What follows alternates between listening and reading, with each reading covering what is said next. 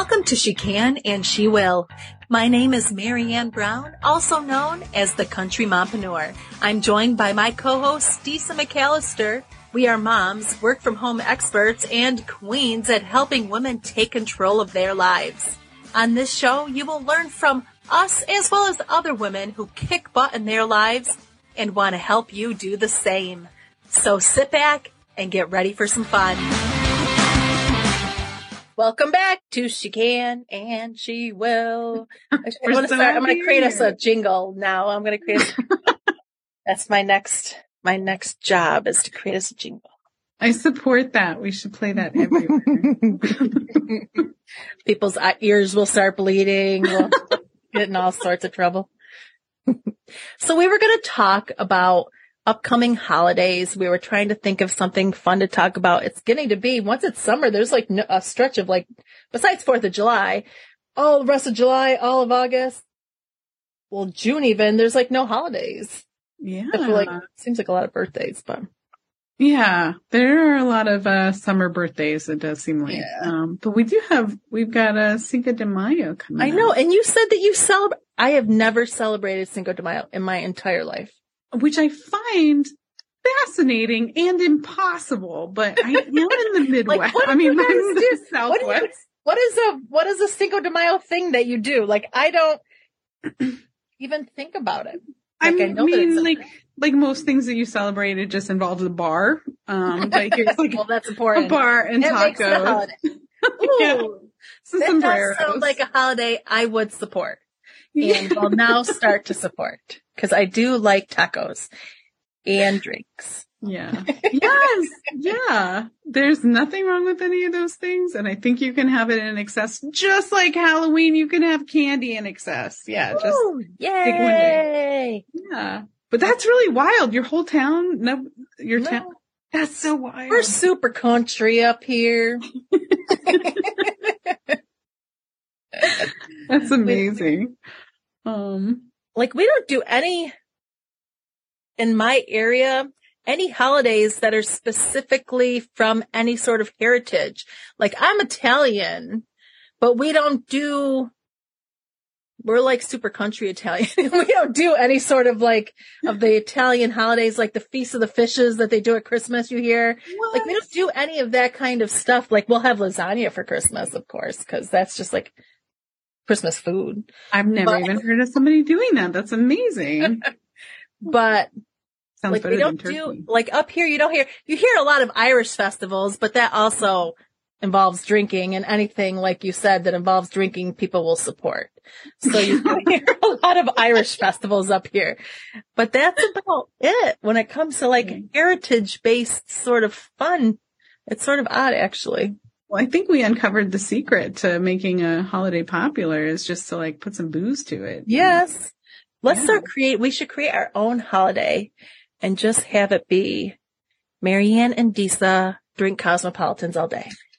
And that'll just be. We throw some lasagna in there though, because that sounded really nice. That'll absorb, because the possible absorbs, you don't get so drunk so fast. Oh, yeah. Because we're responsible. Yeah, yes. That makes sense. It's sort of like some people do drink water. We'll do drink lasagna. So then that way you're drinking, then absorbing, drinking, then absorbing. You've got some tricks, man. I've not even heard that. Drink water. You've never heard that?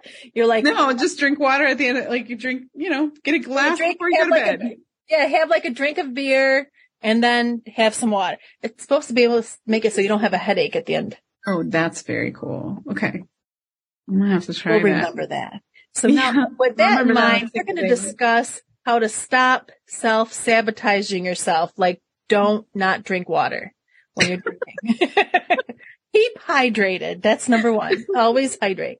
Only going to hurt yourself. Yeah. Yes. Always. In life, keep hydrated. So first thing we've got is know yourself. So to fight the cycle of self-sabotage, it's important to learn your triggers and identify your self-sabotaging behaviors. Do you know what some of yours are? I know mine is I get into my head. I will tell myself that something is, like if I'm writing, I will tell myself this is crap. and will delete it before I even send it to someone else to have them be like, no, this was actually good. Yeah. I'm a talk bad to myself person. Yeah, that can be really harsh because you also have to be your talk yourself up person. And if that's the case, right? Because nobody else knows. Paul tells me that a lot. Like I get in my head and get like I get anxious about stuff. Like, oh my God, but I'm worrying about something that hasn't happened. Right. So it's not so much the stuff that has. But my big one is overwhelm because sometimes I just get busy and things pile up. And at that point, I'm like, well, I might as well just go to bed. Yep. Like that's what to do. I'm not doing any of it. Yes, exactly. Which is horrible. And I'm so glad I know that about myself, because 5 years ago, I did not know that about myself. And so, yeah, know your triggers. It's a really good thing to, really good thing to do.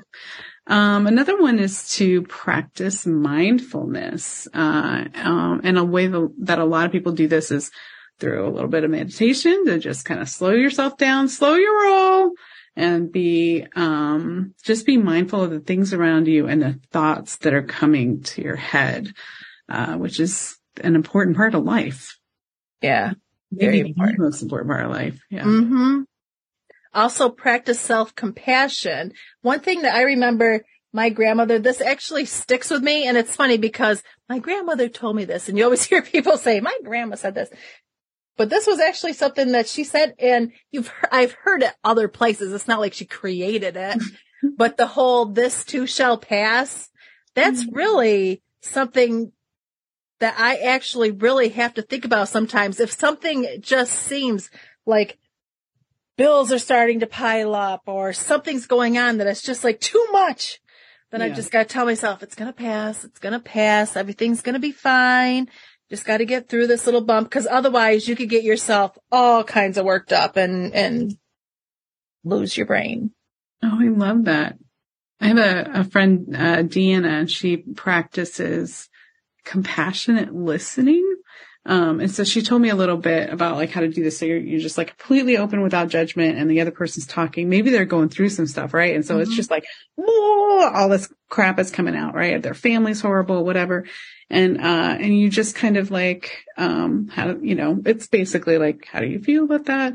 It sounds like you're frustrated. That would be frustrating, like that kind of stuff where there's no judgment at all. You're just kind of identifying the feelings that they're expressing without naming the feelings. I mean, they're not, but you are. And what has happened since I tried doing that is that my own self-talk got a lot more compassionate, right? Yeah. Yeah. It's funny because when I had a clothing store, a little consignment shop for a while, and people would come in. It was a small town, so people would come in and they would stay and they would talk and talk and talk and talk. And I would do that because I was in that store all by myself half the time, so I'm like, somebody to talk to. So, but people would come in and I would just be their sounding board, and some people would come in just to talk, just because I was practicing that exactly, doing just that and letting people just, I sort of enjoy it. It's not so much the gossipy part of me of hearing other people's drama, maybe, but it's more of me just being, I enjoy hearing other people's problems and trying to help them be a voice of reason. Because sometimes, people are in a hole that you're like, I think I could help you find a way out of this. So tell me more. And then you could be like, well, how about this? And I never even considered that. So that's sort of enjoying to do. I would have thought once upon a time that I might have wanted to have, I could have become a therapist, but I don't think I would like to do it for a job. I like to just be there for people, but not do it for pay. Short bursts of focus. Yeah. If you make something a job that you sort of don't mind doing, then it's not enjoyable anymore. Yeah, absolutely. So I just realized that since we're doing this podcast, people are getting to know us. And I am getting to know you with everybody else. Like we get to know each other more and more every time. I did not know that. You've done a lot of stuff, Mary Ann. I know I have. I've lived 1,000 lives, I think. Oh, well, this one might not even need mentioning, but, practicing acceptance, like, we are where we are and it is what it is. And, no judgment on that either. Right. So situation. Yeah. It's important to be okay with who you are and where you are and not try to compare yourself and be like, I'm not as good as so-and-so down the road. You're as good as you know? Yeah. I do that all the time. I know. I have a friend from like back in the day that she's so successful. I'm like, I could have done what she did. And every so often I'll think that. And then I'm like, I'm happy where I am. I have, everybody's life is different. When it goes behind the curtain, everything may look beautiful. Maybe things may not be as good behind the screen. So, trying to just accept what you have, because maybe what they have looks great. It may not be as great as it looks, I agree. Yeah. Ooh, and with that, reframe your mind. That sort of goes along with that, with accepting who you are. Well, reframe and don't put in your head that I'm not good enough because of this, that, and that. Say, you know what? I am good enough. I've got this experience. I've got this knowledge, and don't let people tell you that you're not that you're not good enough. You are good enough, and put that into your mind. Don't let jumble fall in there, Yeah. Do you ever do, oh my God, what's that thing called where you write it down and you say it? Words of affirmation. Do you ever do that? Yes. Yes. That's a pretty good reframing tool. All right. This is actually my favorite one. Get more comfortable with failure. Cause I don't know if I just am numb to failure or something, but except for in moments of real self-doubt where I'm like, man, I can't. Wow, I'm a horrible person. Anyway, I failed so much. Oh my God. That I have to be comfortable with it at this point. On such a huge scale.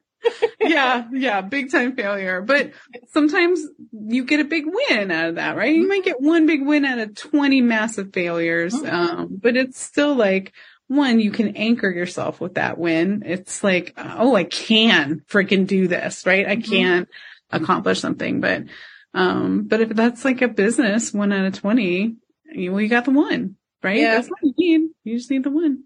Yeah. I feel like all the failures I've had have put me where I am today. All the bad things, and you'll think a failure could be a divorce. And you could think at the time that this is the end of the world. This is awful. But you know what? Everything that's happened has led you to this point, which is way better than it was 5 years ago, so what may seem like a failure could end up being a win. Yeah. Yeah, that is, everything got us here. And here is a pretty good spot, it's not the end all be all, but it's a pretty good spot. For some people, the here right now could not be that great, but you know what? The here in a year from now, 2 years from now could be amazing. So you just gotta push ahead and be good. Yeah. So if anyone out there has suggestions on how to sabotage yourself, we would love help. Did I say how to sabotage? Please sabotage yourself and tell us how you did it. Now, how do you stop self-sabotaging yourself? Too many S's in this phrase. Share in the comments, and we would love to hear how you do what you do. Next time. Thank you. Thank you for listening. For more information, join us at thepmagency.com.